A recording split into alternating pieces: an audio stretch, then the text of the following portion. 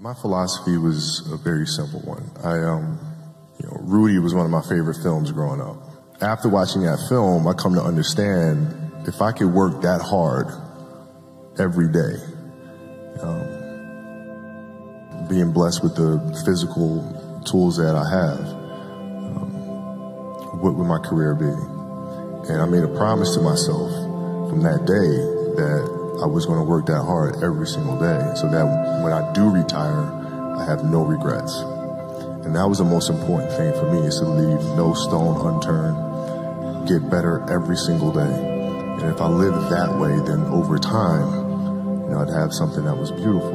But that was my philosophy. It seems like a pretty simple one, but if you live your life to just get better every single day and do that for 20 years, what do you have?